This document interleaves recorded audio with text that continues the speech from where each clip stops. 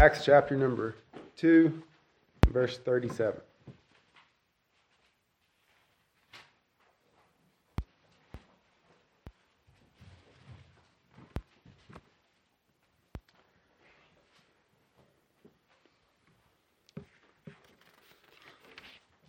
Now when they heard this, they were pricked in their heart, and said unto Peter and the rest of the apostles, Men and brethren, what shall we do? And Peter said unto them, Repent, and be baptized, every one of you, in the name of Jesus Christ, for the remission of sins, and ye shall receive the gift of the Holy Ghost. For the promise is unto you, and to your children, and to all that are far off, even as many as the Lord our God shall call. And so tonight, I'm going to preach on believers' baptism. So I spent the last 2 weeks looking first at covenant theology and just sort of an overview of what the baby baptizer groups would confess, that they believe that there is one covenant of grace that stretches across the entire Scripture, and that with that covenantal framework, we read the Bible. And so, since we're all under one covenant of grace, under different administrations, the rite of circumcision, being the token of the Old Testament, was given to boys at the age of, or 8 days old. Then it's just switched over to the new covenant, or the new administration. And it's the same, it's a rite similar, but signifying the same thing. So, Israel equals the church, circumcision equals baptism, and both rites bring you into the covenant community. Well, all this hinges on whether or not that framework is accurate. And the Bible does teach that there is God's elect, that God's people are saved by grace through faith from the beginning all the way, all the time, that God saves His people by grace through faith. There are one people of God, but that's not the same thing as saying there is one overarching covenant of grace. And so that's how they see baby baptism. It's not that they say, well, here's an example of a baby being baptized, and over here's an example of a baby being baptized. They're saying, no, this is our theology, and we believe this about the Bible, and so we're going to lay it on top of the Scripture, and then we don't have to find examples of it because it fits our framework. Circumcision is not baptism, though. If you examine circumcision with the biblical evidence, you find that it's not the same thing. Circumcision is not baptism. It signifies different things for different purposes. In order to make that continuity, circumcision and the covenants have to be flattened down. And you have to ignore things or just say, well, that's not applicable anymore, or flatten it down to make it mean something spiritual, in order for everything to line up, to make that continuity fit. It flattens the old covenant and the new covenant to make it the old administration and the new administration. If there's a new covenant, then my question is, what's new about it? Other than just switching signifying keys, what would be new about the new covenant if it's one covenant of grace? It also makes Israel and the church one and the same, and it takes away from what those covenants were, multiple covenants in the Old Testament. And it does all this in order, I believe, to make infant baptism fit. If infant baptism had never come into the picture, I don't think there would have been this framework of covenant theology. But this framework, I believe, now they'd probably disagree with me, but I believe that this framework was constructed in order to justify infant baptism. Because if we just go from what the biblical data says, then we won't find baby baptism. Steve Willem, he's a Baptist theologian. He said, covenant theology, discussion of the newness, fails to reckon that in the coming of Christ, the nature and structure of the new covenant has changed, which at least entails that all those within the new covenant community are by definition those who have experienced regeneration and a heart full of forgiveness of sin. So even if you go to the Old Testament and read Jeremiah 31, what Jeremiah says the new covenant would be is the law written in their hearts. They would be a regenerate people. But covenant theology says you can be in the covenant community, but also not be one of the elect. So you have the visible church and the invisible church. You've got people who are church members but never did believe and trust in Jesus Christ. And so that's why they have confirmations and that kind of thing, because you get to age and they say, well, do you believe what you were baptized into? Well, they can't remember being baptized, but they can say, well, yes, I confess that I believe what my baptism represents at an early age, and they confirm them. But again, all this stuff rides on whether or not covenant theology is biblical. Now, in the 1600s, in the late 1600s, the Baptists over in London, they were being persecuted. And they were being called all various different types of cults. And there were some Baptists in Europe during that time who wouldn't believe like we believe. And in fact, they were rebel rousers. And they caused all kinds of trouble. And that's no different today. Just because somebody's got Baptist hanging on the door doesn't mean that we believe that they hold to the truth, right? So that's common today. You could drive probably not very far and find a Baptist church where you would walk in and sit down for a little while and say, well, I don't think that's very Baptist. That doesn't sound like the doctrines of the Scriptures. Well, it was the same way back then. But what the enemies of the Baptists would do is they'd take the worst group that they could find that dunked people under the water, and then they would say, well, this is what they all believe. They are all rebel rousers. They're all violent. They all don't. None of them believe in the sufficiency of Scripture. None of them. They all are either lawless or Arminian or whatever the case might be. Well, these group of Baptists said, no, we don't believe like that. We hold to biblical truths. And they said, in fact, we believe in the sovereignty of God and salvation. We believe that whenever you're saved, that God guides us in His law. We are not lawless. And so they wrote a confession to show everybody this is what we believe. And so in 1644, they wrote a confession. And this enumerates all the things that we believe. We don't believe that God speaks to us in dreams and visions. And we don't believe that you're supposed to rebel against the government and all these types of things. So they wrote a pretty good confession of faith in 1644. Well, later on, in 1689, to further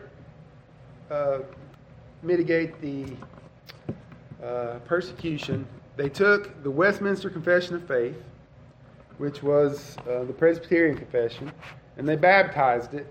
So they took that confession, which teaches covenant theology. And so we're going to take that confession and we're going to make it a Baptist confession. So instead of baptizing babies, we'll change that part of it and talk about baptizing believers. Well, the problem with that is covenant theology, baby baptism is baked in the cake of covenant theology. And if you take that away, then you don't really have that quote-unquote reformed doctrine any longer. That's why a lot of Presbyterians object to the 1689 guys calling themselves Reformed Baptists. They say you can't be Reformed and be a Baptist because infant baptism is Reformed doctrine. And so that's why I wouldn't say I was Reformed or anything such as that, because I don't believe in that.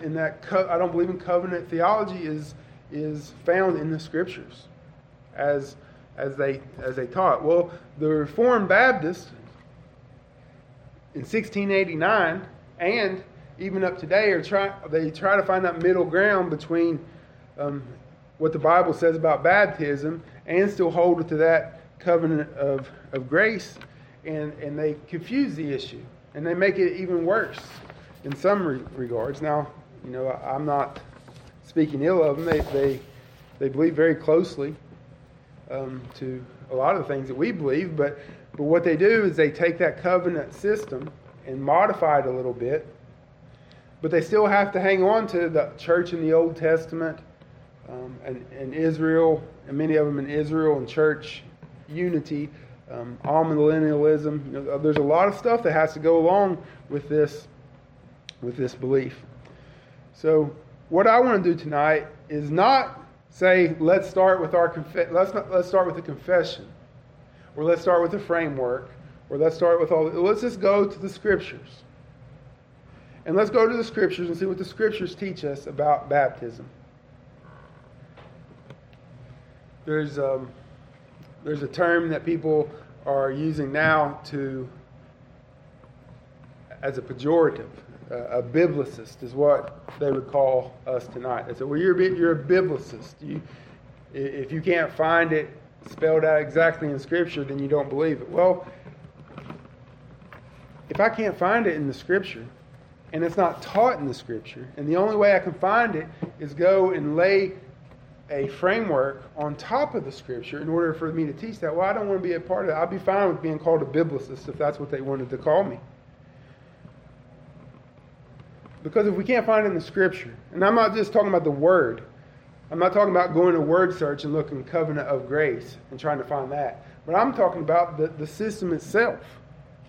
If I'm going to lay something on top of the Scripture in order to arrive at my theology, because you can't search up total depravity and find that there either, or Trinity or any other such things. But what I'm saying is, if we're going to say, I'm going to interpret the Bible through the lens of something outside of the Scripture, then you better be sure that lens is according to the Scripture.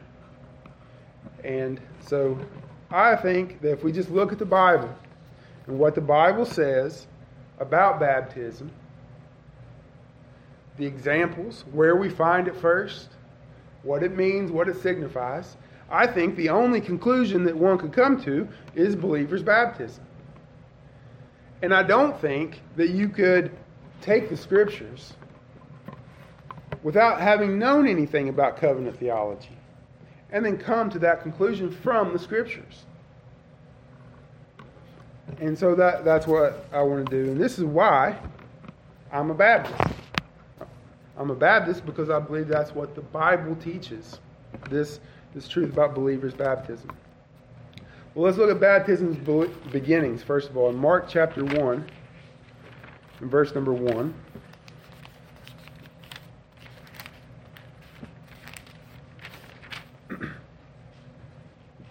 The beginning of the gospel of Jesus Christ, the Son of God. As it is written in the prophets, behold, I send my messenger before thy face, which shall prepare thy way before thee. The voice of one crying in the wilderness, prepare ye the way of the Lord, make his path straight. John did baptize in the wilderness and preach the baptism of repentance for the remission of sins. So here we have the beginnings of baptism. It's not in the Old Testament. The covenant theologists or covenant theologians will say that John was practicing Old Testament baptism. But you show me, if you can find Old Testament baptism, I'll be happy to know, because I never can find it. Because it's not there. You can go and read Jewish histories that were written a couple hundred years after the time of Christ that said that the Jews practiced a washing of proselytes. But you can't find that in the Bible. You can find the Jews saying that it was there. But you can't find it in the Scripture, and they won't find it in the Scripture. They said it's one of their practices. The Jews did a lot of things that, as far as their tradition went, that weren't in the Scriptures. So, baptism's beginnings came with John. God sent John, and he sent him to baptize. It would be a very curious thing indeed for John the Baptist to take up a Jewish tradition not found in the Scriptures, change its meaning, and then Christ received that tradition of men and not of God, especially since Christ condemns the tradition of men. And then co-opt that tradition in order to change to something else. If so, why did the Jews want it? If it was something that was already done, why did the Jews come to him to be baptized?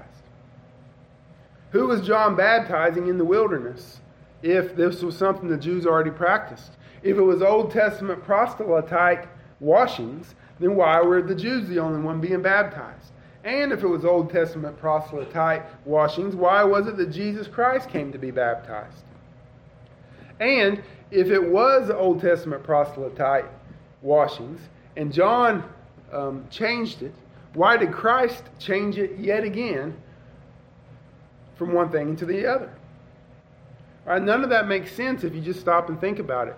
How does baptism change from whatever it was supposedly in the Old Testament to whatever John made it to whatever we have today? That's 3 times it's changed, and the Scripture doesn't tell us about why in any of those instances. It seems very curious that the Scripture would be silent on 3 different kinds of baptisms in the Scriptures without saying anything about it. And how much literature is written in the New Testament about circumcision, and how Paul would say, well, circumcision is nothing. Why? Because that was an Old Testament practice.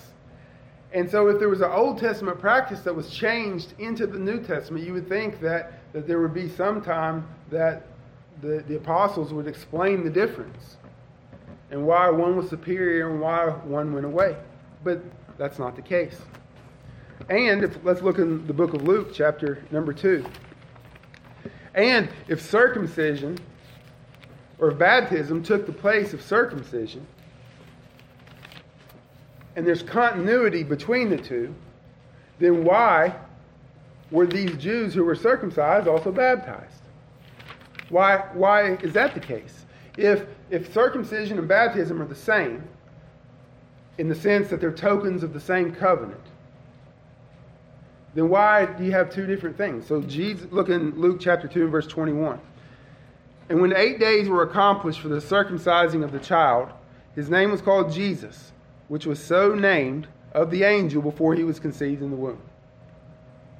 So Jesus was circumcised on the 8th day. Now look in chapter 3 in verse 21.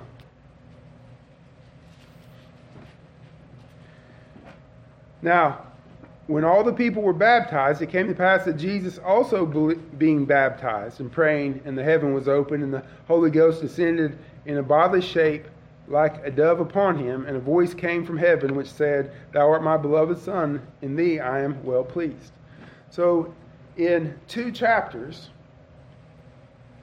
just a few verses, 1 page apart in my Bible, Jesus was circumcised and then he was baptized. If they're tokens of the same covenant that accomplish the same thing, then why was Jesus circumcised and baptized? Well, what they'll say is, well, Jesus didn't have Christian baptism. And they'll say, well, Jesus had Old Testament Jewish baptism. Well, what's an Old Testament Jewish baptism? Fine, show me in the Scripture what Old Testament Jewish baptism is, and then we can discuss. But if you can't show me from the Scriptures that there's an Old Testament Jewish baptism, that's what Jesus submitted to, then we can't go any further. Because that means that supposition that you've made has a dead end. Now, I can tell you why Jesus was baptized, which we'll look at shortly, but if you are telling me this is an Old Testament Jewish baptism, then we have to know what the significance of that is. But I don't think that's what it is. What happens is when they say that it wasn't Christian, that means Jesus' baptism is different than ours, and so was the apostles'. But this is more reading into the text than receiving truth from the text. Doug Wilson, a popular Presbyterian pastor out in Idaho, says in one of his works that if Paul was married and had sons, that he could have chosen to have his babies baptized or circumcised, either one. He said that option was available for the Jews of his time, that they could have been circumcised or the babies could have been baptized, whatever he chose. And it worked the same. Now you say, why do you care? Well, one reason is Doug Wilson is very big into politics, and he's got a big movement that he was on NBC News not too long ago. He's got a big movement among people because he stands up against government encroachment. He was one that spoke against mandates and that kind of thing. And there are a lot of Baptists who listen to him and agree with him about politics. And a lot of them are leaving Baptist ranks and joining his church. And he welcomes them with open arms. But he is very extreme, but he's a consistent Presbyterian because he believes things like this. They give infant communion. So not only they baptize their babies take the Lord's Supper. I don't know how they do that. I don't know what they do with the bread for little infants, but they do. So there is danger to this. Well, let's think a little bit further. So if the apostles were circumcised, but they also were baptized. Now, if John's baptism was different than quote-unquote Christian baptism, then why in Acts chapter number 1 in verse 22 did the apostles say, we need to find somebody to replace Judas, we need somebody that was from beginning the baptism of John until that same day was taken us? One. So why was the baptism of John significant in being an apostle? Nowhere do you read of the apostles being baptized a second time with the so-called Christian baptism. Another curious thing, that the apostles who Christ used as his ambassadors, who wrote the New Testament, who were the pastors of the first churches, the missionaries of the first churches, were not even baptized. If that's the case, Paul was the only apostle who was ever baptized with Christian baptism. A very curious thing indeed.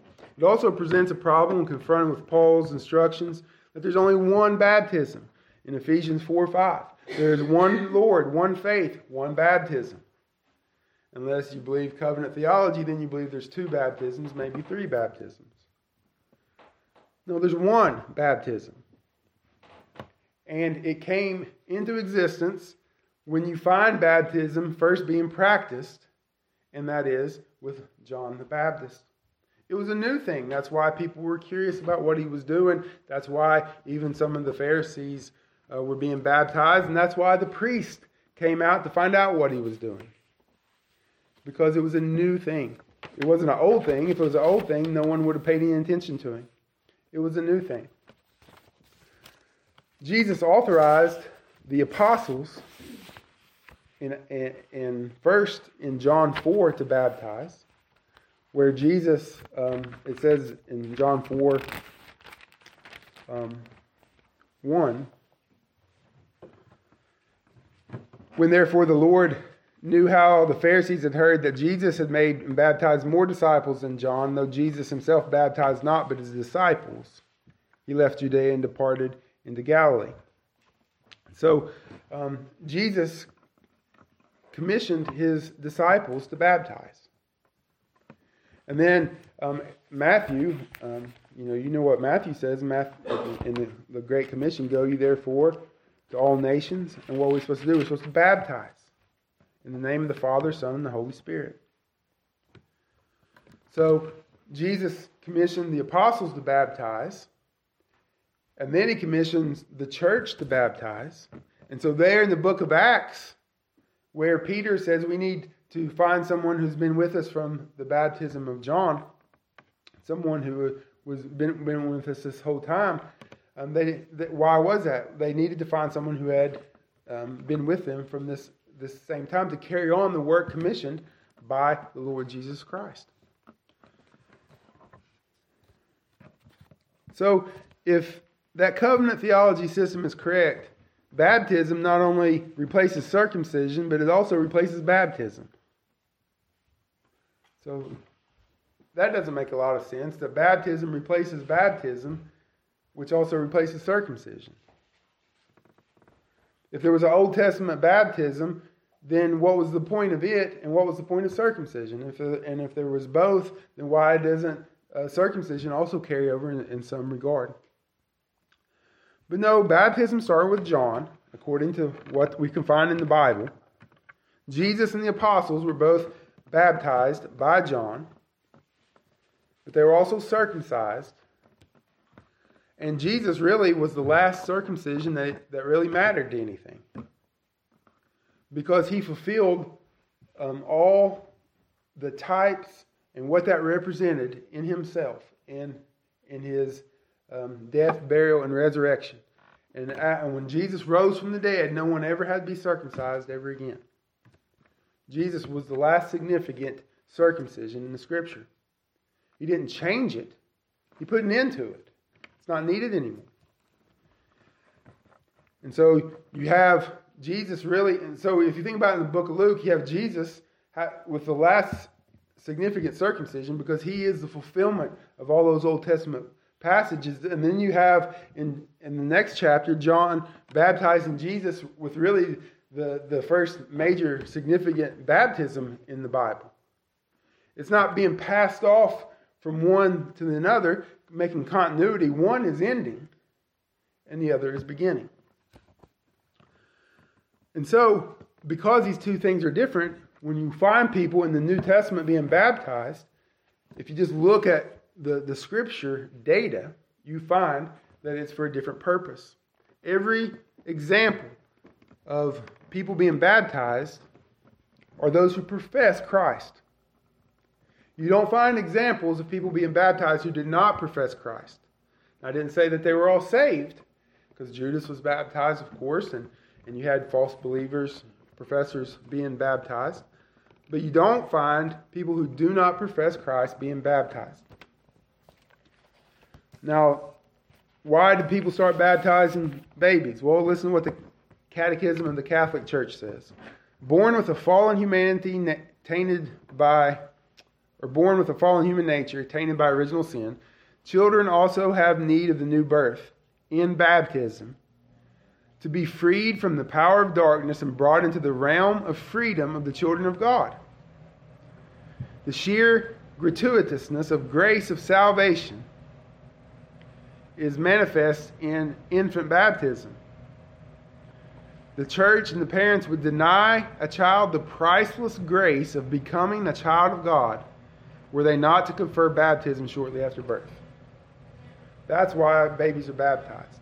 It's because the error of baptismal regeneration came and began being taught, and then it's a foundational doctrine of Roman Catholicism that baptism is a sacrament, that it brings the grace of salvation, as they say in their own words, the grace of salvation, and to deny a child baptism is to deny them the grace of God becoming born again.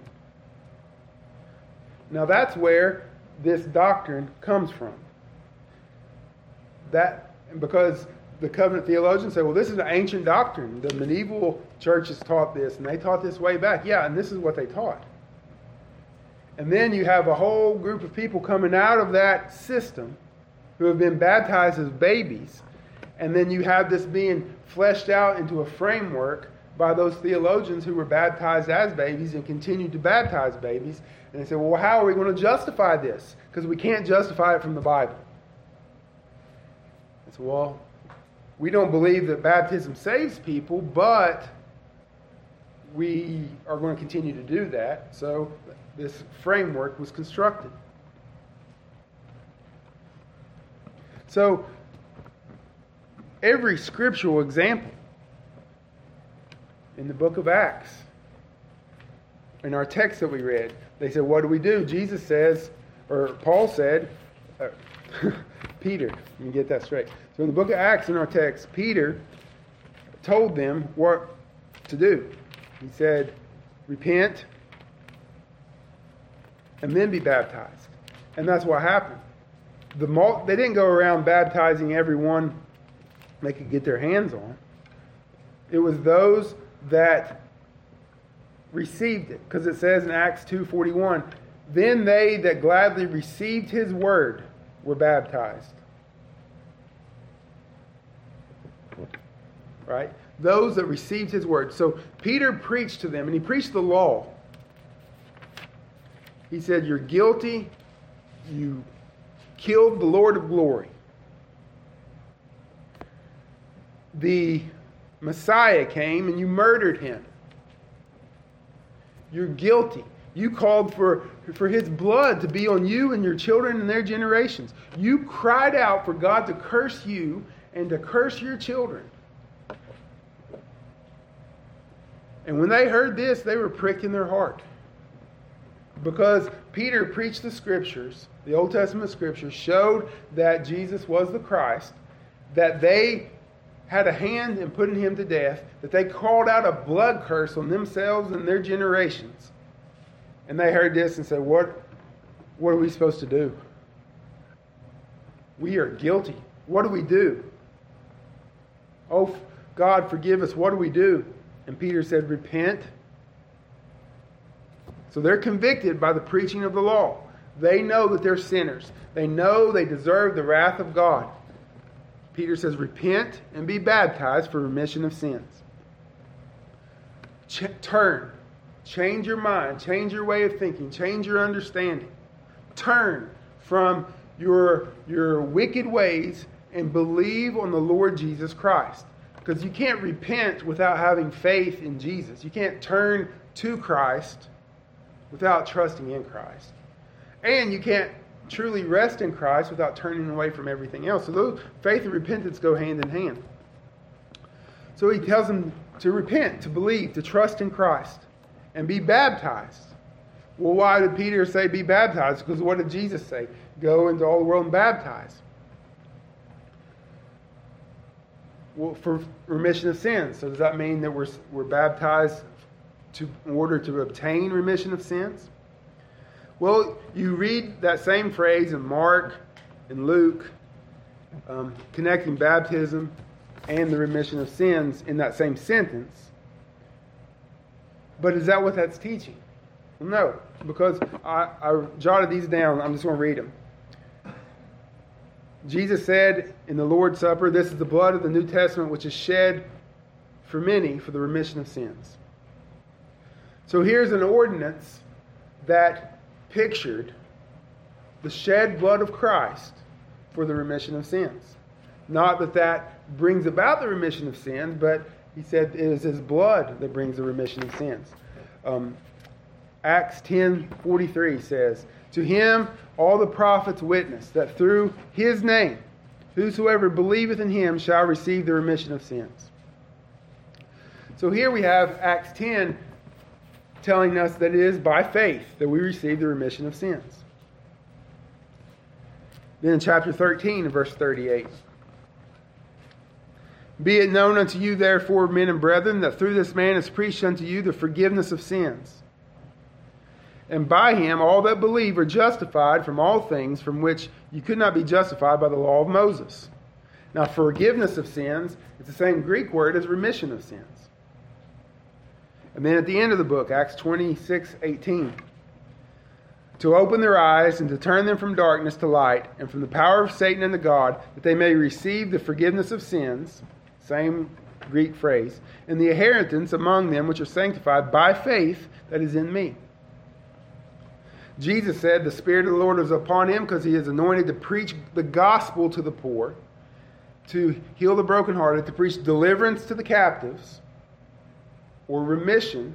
It's the same word, deliverance, remission, forgiveness, and the recovering the sight of the blind, to set at liberty. Liberty is the same Greek word, to them that are bruised. He is to preach the gospel, liberty, freedom, remission. In the book of Hebrews, without the shedding blood, there is no remission. Where there is remission of these, there is no more offering for sin. Paul said in Romans 3:5, whom God has set forth to be a propitiation through faith in his blood, to declare the righteousness for the remission of sins that are past. Colossians 1:14, in whom we have redemption through his blood, even the forgiveness of sins, same Greek word. Also, Ephesians 1:7, we have redemption through his blood, the forgiveness of sins. So, the whole New Testament tells us we are saved by grace through faith. That we receive the remissions of sin through the blood of Jesus Christ. It is the shedding of blood that remits sin, not baptism. So why did Peter say, repent and be baptized, every one of you, in the name of Jesus Christ for the remission of sins? Well, baptism is commanded of God. And whenever you repent and trust in Christ, you receive Christ, you follow his commands, and you are to be baptized. The pattern in the command is to repent, to trust, and be baptized. Not to receive the remission of sins, but on account of the remission of sins. To believe and trust in Christ is to receive the remission of sins. But to be baptized, you're doing this on account of what you've already received. And that is what the baptism signifies. It signifies what Christ has already done for us. And so, whenever a parallel instance happens in Acts 16, in the Philippian jailer, he says, "Sirs, what must I do to be saved?" Paul said, "Believe on the Lord Jesus Christ, and thou shalt be saved in thy house." And they spake unto him the word of the Lord unto all that were in his house. And he took them the same hour of the night, washed their stripes, and was baptized, he and all his straightway. Same thing. Law was preached, conviction of sin. What must we do? Believe and be saved. And then what happened? He was baptized. Now, how do you reckon he found out he needed to be baptized? Well, Paul told him. He told him what he needed to do. And then what did he do? He was baptized. Just like in Acts chapter 2, in verse 41, then they that gladly received his word were baptized. Not they that gladly received his word and then their babies and then everyone else and their slaves and their employees, like circumcision would have done. But it was all those that gladly received the word were gladly baptized. So throughout Scripture, and that's enough because you have 3,000, there's 3,000 plus however many was in that guy's house, examples of believers' baptism. And not one example of baby baptism.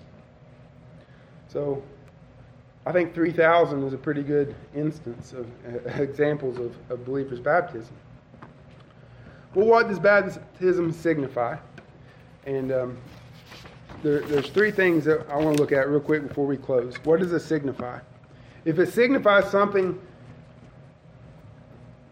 that circumcision signifies, then you could say, well, we can connect it. But you remember, baptism signified things about the land, about being in the lineage of Abraham, because Ishmael was baptized, but he wasn't of the chosen seed. All Abraham's slaves were baptized, or circumcised rather. They were all circumcised, but they weren't a part of that chosen seed. And it kept getting narrowed and narrowed until Moses takes it up. But it signified something particular about being Jewish. And it signified something in particular there. But baptism signifies something else. In Romans chapter number 6, in verse number 1, baptism signifies that in Christ we're dead to sin and we live with him. Christ was baptized not because he was a Gentile proselyte, but he was baptized in fulfilling righteousness in what he was going to do for us. Know you not that so many of us were baptized into Jesus Christ, Romans 6:3, were baptized into his death. Therefore we are buried with him by baptism into death, that like as Christ was raised up from the dead by the glory of the Father, even so we walk in newness of life. For if we've been planted together in the likeness of his death, we shall be also in the likeness of his resurrection. Knowing this, that our old man is crucified with him, that the body of sin might be destroyed, that henceforth we should not serve sin. So, baptism signifies our union with Jesus Christ. We're not united to Christ by our baptism, but it signifies the reality. It is a picture of what has truly happened, that we are united to Christ. And as Christ died for our sins, we die to our sins. And as Christ rose from the dead, we rise from the waters of baptism to walk in newness of life. It pictures a reality of what truly happened. Paul connects this, I think, in Ephesians chapter 4. Now, this doesn't say anything about baptism, but it's the same principle because he talks about the old man and so forth. But so in Ephesians chapter 4, in verse 25, this helps us to see what it signifies. So Romans 6 talks about dying to Christ, or dying in Christ, and that in the baptism being planted and so forth. Ephesians 4:22, that you put off concerning the former conversation the old man, which is corrupt, being according to deceitful love, so be renewed in the spirit of your mind, that you put on the new man, which is God created in righteousness and true holiness. So here we have our union with Christ, that we die to the old man, and we rise from the waters, picturing a new creation. We are new creatures in Christ. We're united to Him. And whenever we're baptized, we're saying, this is what Christ has done for me. The old man is gone. We're new creatures in Christ. Our baptism testifies what Christ has done for us. That sprinkling water on a little baby does not testify these things. It cannot testify putting off the old man. It cannot testify in dying to sin. It cannot testify of walking in newness of life. It cannot be a declaration, this is what Christ has done for me. It cannot be a declaration that I am now one with Christ. I am now united with his body to live and to serve Him. Every instance of baptism in the New Testament signified a union with Jesus Christ. So much so that it was shorthand for the work that Christ did for us. And I believe that is why you find those instances of baptism for the remission of sin, like Peter said, because it was shorthand for what Christ has done. So this picture signifies what the gospel is teaching, that by faith you receive life and you're made a new creature. So whenever Peter told him to be baptized, he said in verse 40 of Acts 2, and with many other words did he testify and exhort, saying, save yourselves from this untoward generation. Die to this old way of doing things, this ungodly and wicked generation, and walk in newness of life. And they gladly received that word and denied this ungodly generation. And they no longer walked with the way they used to walk. They never walked in the old ways anymore. They received His word and were baptized and were added unto the church 3,000 souls. And they continued steadfastly in the apostles' doctrine, fellowship, breaking of bread, and prayers. And just like we looked at this morning, that fellowship, how do you have fellowship? In receiving Christ. They had fellowship with Peter now and the apostles, and they had fellowship with the Trinity. This fellowship was not because they're now covenant members in the covenant community with them and their babies. Everything that you read here, there was fear come upon every soul. They believed and had all things in common. They sold their possessions and goods and continued daily with one another in one accord, breaking bread, singleness of heart, gladness of mind, praising God. All these things are the works and the action of a regenerate people. This is the new covenant promise that Jeremiah talked about. Not a mixed community of visible and invisible, saved and lost, hard-hearted and believing. But no, you have a community of people in the new covenant, regenerated, with the signification of baptism being united with Christ, of what Christ has done. This is polar opposite in many regards to what you find in the Old Testament. I might overstate it by saying polar opposite, but it's very different, isn't it? It's very different than the Old Testament. It's very different from what you read in Israel, where half the time most of the people didn't even believe. And half the time they were all lawless and rebels, and God would bless them, and they'd murmur and worship false gods and all these different things. This is what it looks like in the New Testament. This is the difference here. It's believers' baptism. And so, yes, you look at the word means immersion. It means that you go underwater and come back up. And sprinkling doesn't do that. I mean, that's one reason why I wouldn't want to be sprinkled, because the Bible, that's not what the word baptism means. And then you go and find all the examples of the saints being baptized as believers. And you find the church baptizing believers. And you find the significance of the union with Christ and putting off the works of the flesh in believers' baptism. So you got two options. You can go with the theology, and you have to take those special glasses and put them on, and then look at the Bible through those covenant theology glasses. And then everywhere you see baptism, you have to try to make that connection back to the Old Testament and Abraham and circumcision and all those types of things, and flatten it out and spiritualize it and press it down and shake it and all those types of things, and then it all fits together very well. Or we can take the Scripture and say, well, let's see where baptism starts in the Scripture. Let's see the examples of baptism in the Scripture. Let's see what it signifies in the Scripture. Let's see who was baptized and why they were baptized and who was doing the baptizing. Let's see what the Bible says about circumcision, and let's see who was circumcised and why, and all those types of things, and you just compare what the Scripture says. I'll take the latter. I'll take the Bible, and if that makes me a biblicist, well then that's fine. I don't care to be called that, but the fact remains, the Bible teaches believers' baptism, and I'm happy to walk away with the Bible, and I know that you are too. So I'm thankful that God's made me a Baptist, and I'm not ashamed of that, and happy to be so. And I pray this little studies gives the goal of it was to give a strength in our position and see the falsehood of the other position, and by seeing that and the biblical side of it, just to be all the more strengthened in being a Baptist.